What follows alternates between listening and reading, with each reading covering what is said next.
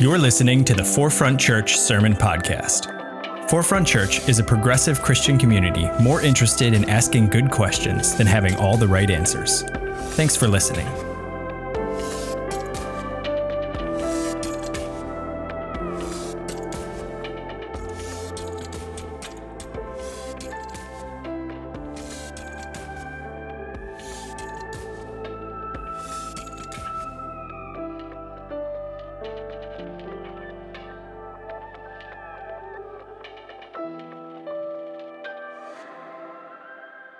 I am Josh, and I serve as one of the co-pastors here at Forefront, and I just want to right out of the gate admit something and put it out there that I've spent so much time with this sermon this week, and I spent so much time with this sermon this week because I kept thinking, I want it to be perfect. And if you were here for Pastor Angela's sermon last week, one of the antidotes to racism was to let go of perfectionism. And I kept reminding myself, like, that is a quality of white supremacy culture, right? That everything has to be perfect. And I kept reminding myself, like, that the room and the space and the grace for it not to be perfect, that there's going to be things that I leave out that I should have said. There's going to be things that I get and that I don't understand. There's going to be things that I may say that maybe land for some of us and don't land for others. But I also felt a sense of pressure because in this 4-week series, I am the only white person speaking. And I really, really, really hope that the things that I have to say will help other white people continue to take steps in being an actively anti-racist person, but also to realize we're a part of a larger collective of an anti-racist church and trying to build an anti-racist world. And so I felt that pressure this week. And so I just want to, like, name it, because if I name it, then I won't hold myself to it. Just something about that. And so I'm just going to lay that out there today.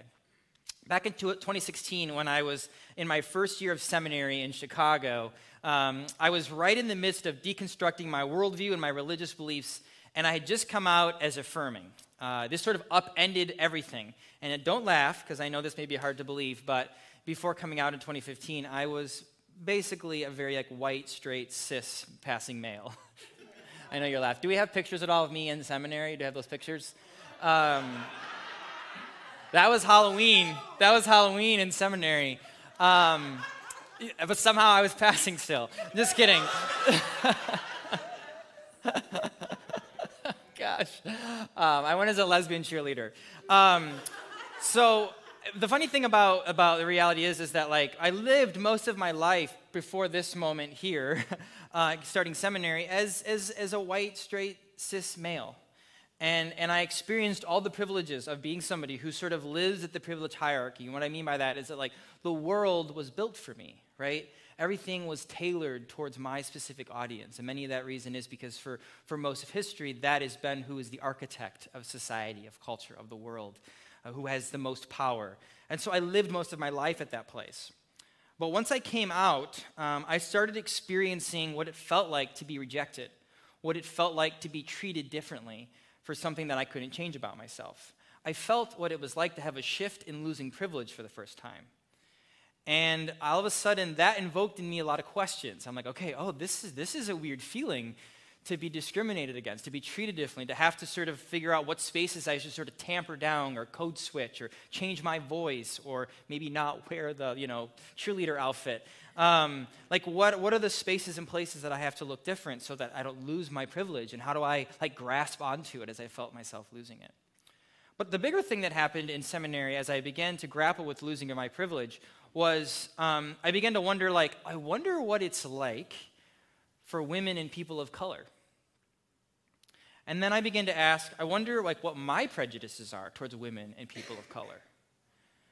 I began to ask these questions, and a lot of these questions began to be invoked because of a date that I went on. I went on this date, and honestly, I thought it went really great. At the end of the date, we walked back to my place. I thought he was going to come upstairs. He didn't come upstairs. Instead, he gave me a hug, said goodbye, and ghosted me. And I couldn't figure out why he had ghosted me. I didn't understand it. And so I just texted him.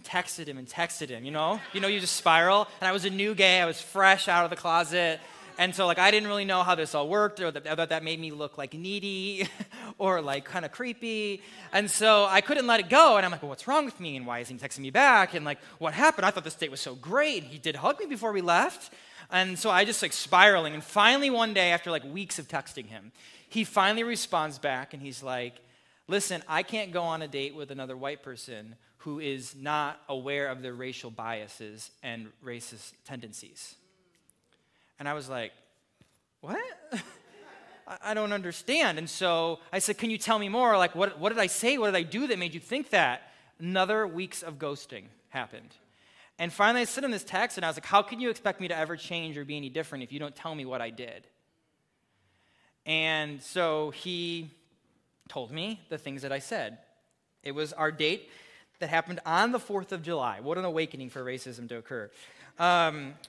And we had met for dinner, and then we went to watch the fireworks. And at the end of our date, about halfway through our date, I thought, I think I'm going to, like, move in, and I'm going to, like, make the kiss. So I kissed him. I thought, oh, this is going really good. But then there were some folks behind us that were sitting on a blanket as well, and they were speaking another language. And I turned to him, and I said, I bet they're talking about us. He didn't say anything. And then I thought, well, maybe he just, like, didn't hear me, didn't understand what I was trying to say. So I'm going to say it. I said, I bet they're talking about us being gay. And he said, well, I don't know about that. And I said, oh, okay, all right. But I really wanted to know what they were saying. I could hear them. They were laughing. They were talking. They were having a great time. And I just couldn't help but think, they're probably talking about me. They're probably talking about us. And then a little while after the date, we kept walking back to my apartment, and we passed this store. And as we passed this store, I turned to him and I said, that store doesn't really fit in this neighborhood, does it? And this is the picture of that store. I lived 3 blocks from a predominantly white, or 3 blocks from Northwestern, which is a predominantly, like, very white, middle to upper class neighborhood. And nuzzled in this neighborhood was this store that I would pass all the time. And so I just spoke my thoughts out to another fellow white person, thinking that they would agree with me. And his response was silence. Now, these were the things that he told me I said after our date. And I had to sit with them and go, well, why is that racist? And he didn't answer that for me. He didn't do that work. We never talked again after that. But it began a journey for me to begin to figure out, like, well, there are things that I'm saying that I don't think are racist. So I got to figure out why this person thinks they're racist. Because I know what it's like to be discriminated against, to be treated differently, to have comments made to me and my family or my friends say, that's not homophobic. And me be like, no, that is. And so I started that journey. Part of that journey was there was a class at my seminary that was on anti-racism and decolonization. And so I thought, that's a great way and place for me to perhaps learn. So I signed up. I was one of very few white people in the class. I began to find out that a lot of the white people in the seminary thought that, like, well, that's a class clearly for black people, not for white folk.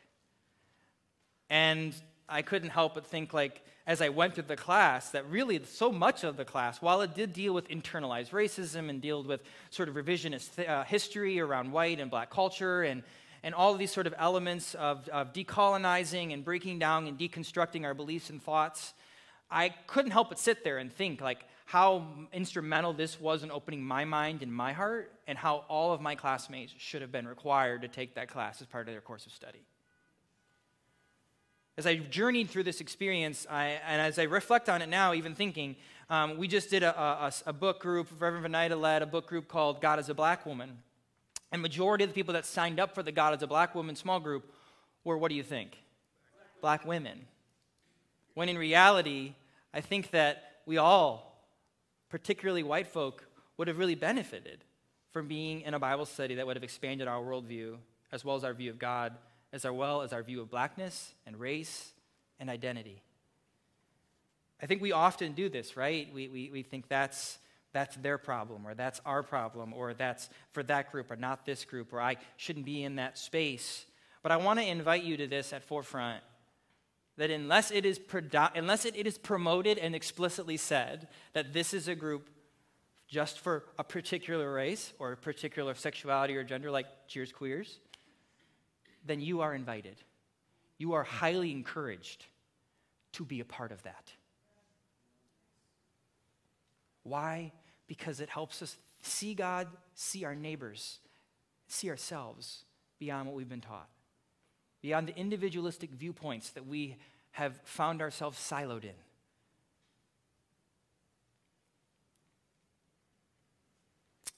Many of the folks that attended the anti-racism training were from different races and groups and ethnicities, backgrounds and cultures and ages and sexualities. And, honestly, while it was absolutely beneficial for white folks, I also heard many people of color who came to anti-racism training that said that was really beneficial for them, and they weren't really sure if it would be or not. And you know what? It's because there's so much internalized racism living in a culture where there's one dominant way of being. There's so much, even within black culture, right, where there's this sort of comparison. And we heard people say at the anti-racism training things like, in my racial group or my heritage or my family, I'm often told I'm not black enough.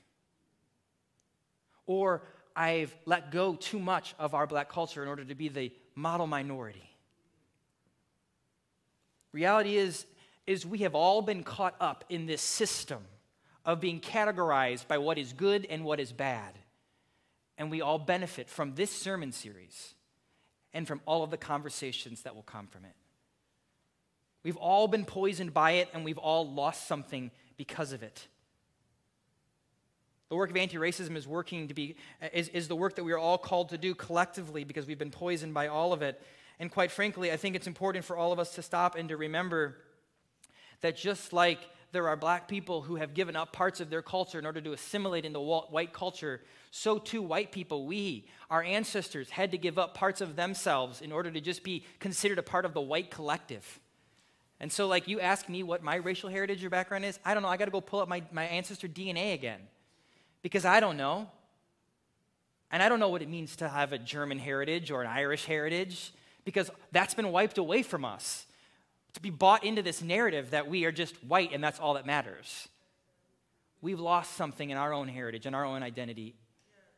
Many of our white ancestors even had to change their names, Irish particularly, had to change their names in order to fit into white culture. How convenient that all you have to do is change your name. But also what is lost in that. Today, we are diving into this third antidote of racism and white supremacy culture that both poisons white folks and pins POC against each other and manifests as internalized racism. We're going to dive in and we're going to take a deep look at this today. And I want us to think about this, for this third antidote as this. It is collectivism over individualism. Collectivism over individualism. When you just think about your own experiences, when you just think about me and what I think or what I believe or who I am or my understandings of things, or you think, I don't need anybody else, I can do this by myself, I can pull myself up by my bootstraps and get through this, so can you. When you think about it that way, when you think about it as an individualized mindset, it is not just oppressive towards those around you, but it is also oppressive towards yourself, for we were never built to live in that mindset in that way. We are called to be a people who are collective, to not just love ourselves, but to love people.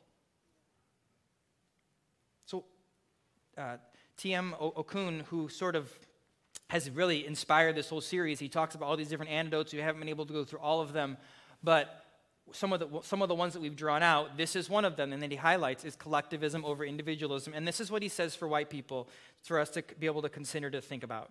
He says, for white people, seeing yourselves and or demanding to be seen as an individual and not as part of the white group creates a failure to acknowledge any of the ways dominant identities, gender, class, sexuality, religion, able-bodiedness, age, education, to name a few, are informed by belonging to a dominant group that shapes cultural norms and behaviors. I was taught a cultural norm that English was the acceptable and dominant language in the United States. And that if somebody was talking another language, it's probably because they're talking about you. Austin and I went and got our nails done for our wedding, for our bachelorette party. We had a bachelor party with a bunch of gay men and one straight guy. And then we had our bachelorette party with all the women that were in our party. And we went and got our nails done, and the people who were doing our nails were talking in different language to each other, and there came the thought again into my head. I consider myself a fairly woke person. And there I sat. I wonder if they're saying anything about me being gay. I wonder if they're saying anything about me being a guy getting my nails done. I wonder if they're talking about me. And it's in my head. It's still there. Now, what I do with it is totally different now than what I would have used to have done with it. I wouldn't have thought a second thought about that before. I might have even called the person out. Hey, what are you saying? You talking about me? I would never do that now. But there it was. There was the thought. Still there. Still in my head just 6 years later. I want us to sit with the reality that we've been taught that, but I've also been taught that there are certain neighborhoods that are curated by class and by culture. And so certain businesses and certain people and certain establishments shouldn't exist in that class and culture of a neighborhood. And so what did I say when I saw that establishment in what seemed like a place that didn't belong? And I thought nothing of it. Why? Because I belong to a dominant culture and belief system that says, that's just the way that America is. That's just the way it's supposed to be. Not realizing the layers of internalized racism. The layers of oblivious racism that I now can no longer claim to be oblivious. And I was only oblivious because I didn't view it as racism. I just viewed it as the norm.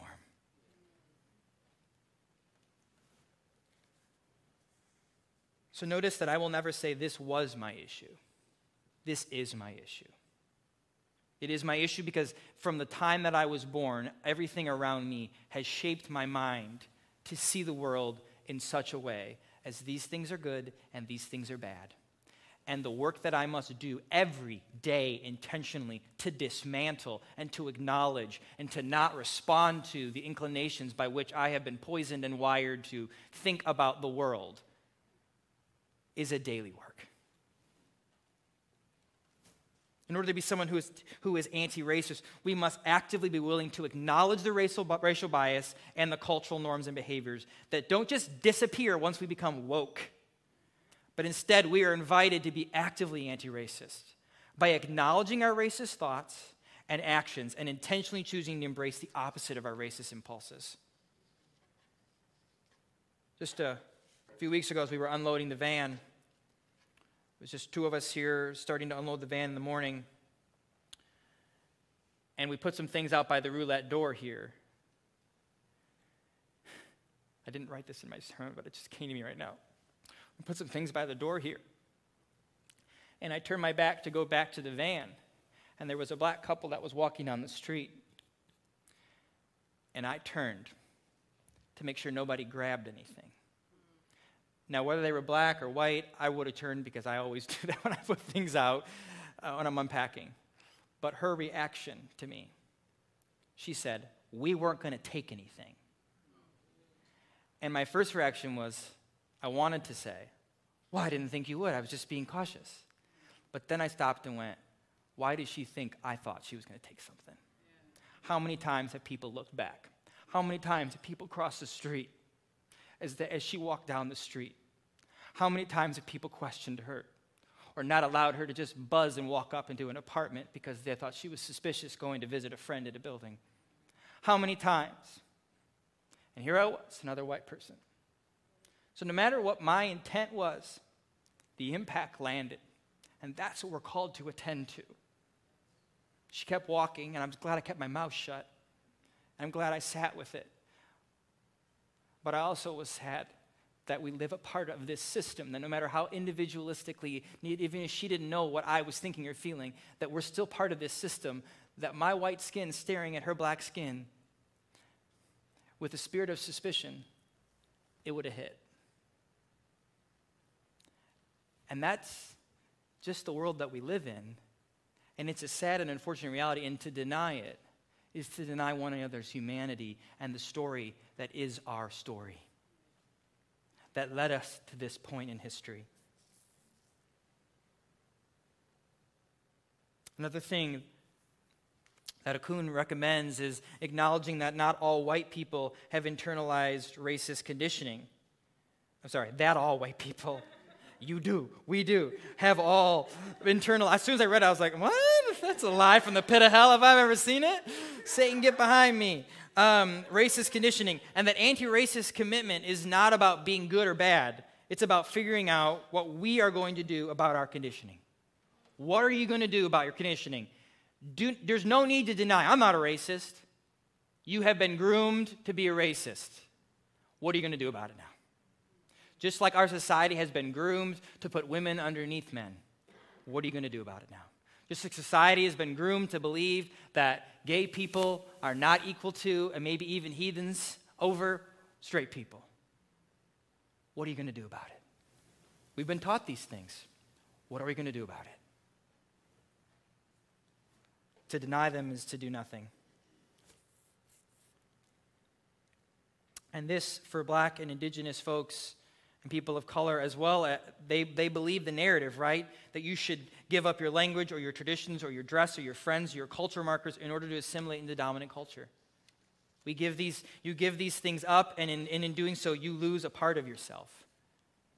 And as a white person, I am so sorry. I am so sorry that we have ever and that we continue to expect that of you. We are less rich because of it. You are less rich because of it. And the work is to make space for it.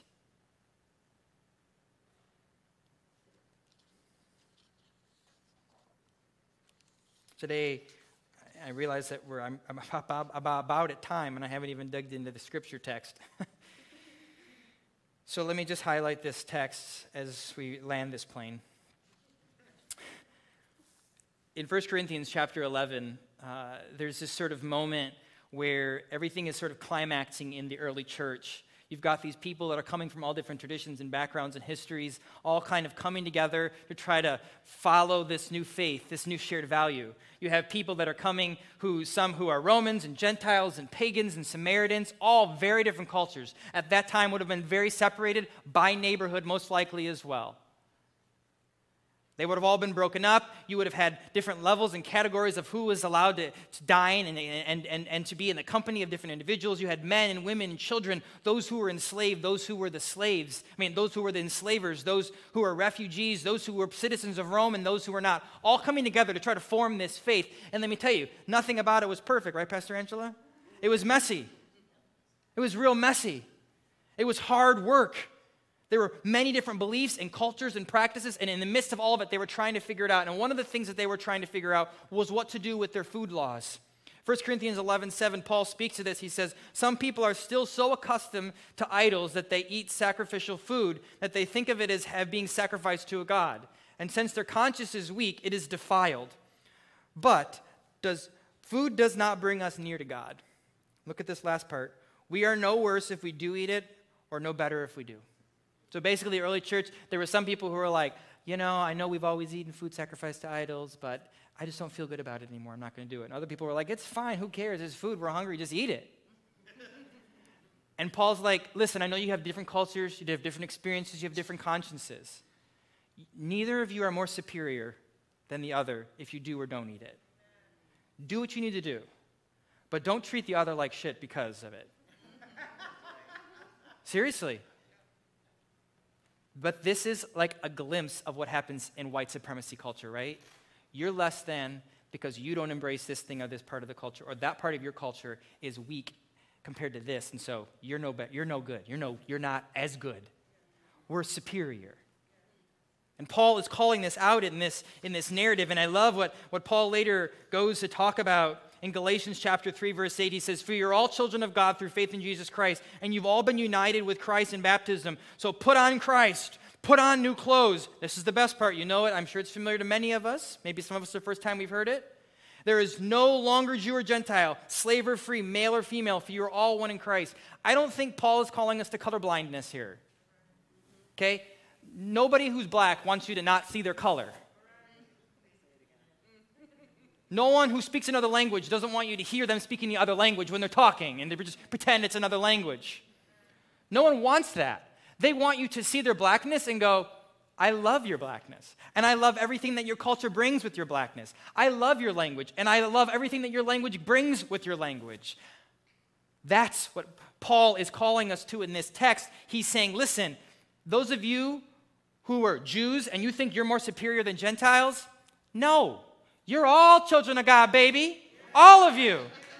Those of you men who think you're more superior than women and can use your foot on the back of their neck, no. Get it off. Stand side by side. You're all children of God, baby. That's what Paul's saying here. And Paul says, those of you who are enslaved and you are treated like you are less than because you do not have the same freedom. And those of you who are enslaving people and you think that you're better than and that you can actually do that in dignity and respect and you want to treat people less than and use them. No. We are all children of God. There is no more slave and free, Jew and Gentile, male and female who need to be free. There's no more of that. We are all children of God. Cut out the superior context. For it is oppressive, and it requires you to make one person less than and you greater. And I never created any humans to be any greater than the other. God is the greatest of all. We are all equals that come from God. So, in our last minute together, what are some ways that we can actively dismantle this white supremacy characteristics and value collectivism over individualism? Number one, I will call us to seek to understand all the ways we are informed by our dominant identities and how our membership in these dominant identities, in these groups, inform how we both covertly and overtly treat each other and treat others. Number two, understand how membership in a dominant group, the white group, the male group, the hetero group, the wealthy group, it extends psychic and spiritual and emotional benefits as well as material benefits. To know where you are in your privilege hierarchy. To know that you are given certain privileges because of those things. To acknowledge that, to not deny it, to realize you're part of something bigger. You cannot just think about your own individual experience, but to realize the larger collective that you are a part of in a system. The third thing, to actively let go of supremacy complexes, that one way is better or normal.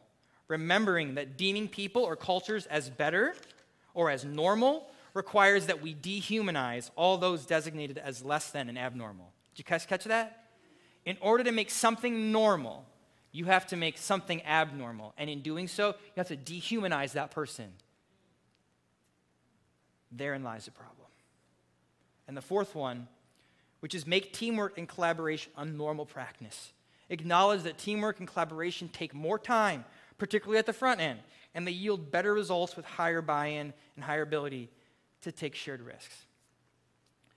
I think that, for me, choosing to come to Forefront, I chose to be a part of a church where I knew I was going to be in a minority on a staff. Because I was ready for a new challenge to stretch myself. I was ready to learn a different way of doing church.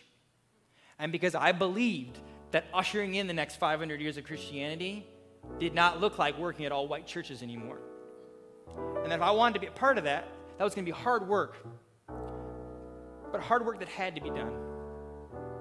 And honestly, I love being at Forefront. And it has been, Austin knows, one of the most stretching years of my career. Part of that's coming out of a pandemic. Part of that is just like constantly having really courageous and vulnerable conversations with our staff. Of being called out on things I say or things I do.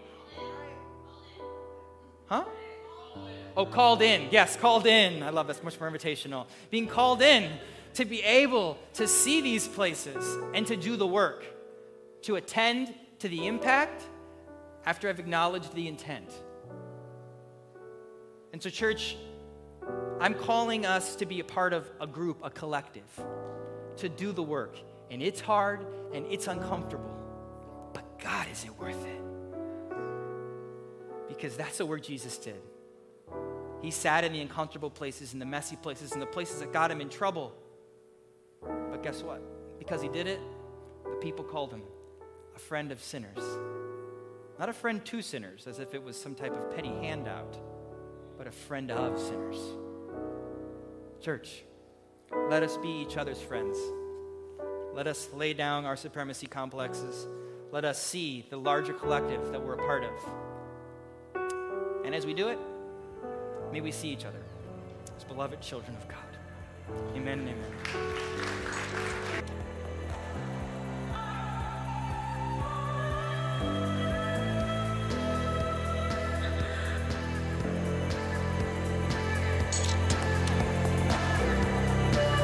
Thanks for listening to the Forefront Sermon Podcast. To learn more about Forefront and how we're ushering in the next 500 years of Christianity, visit forefrontchurch.com.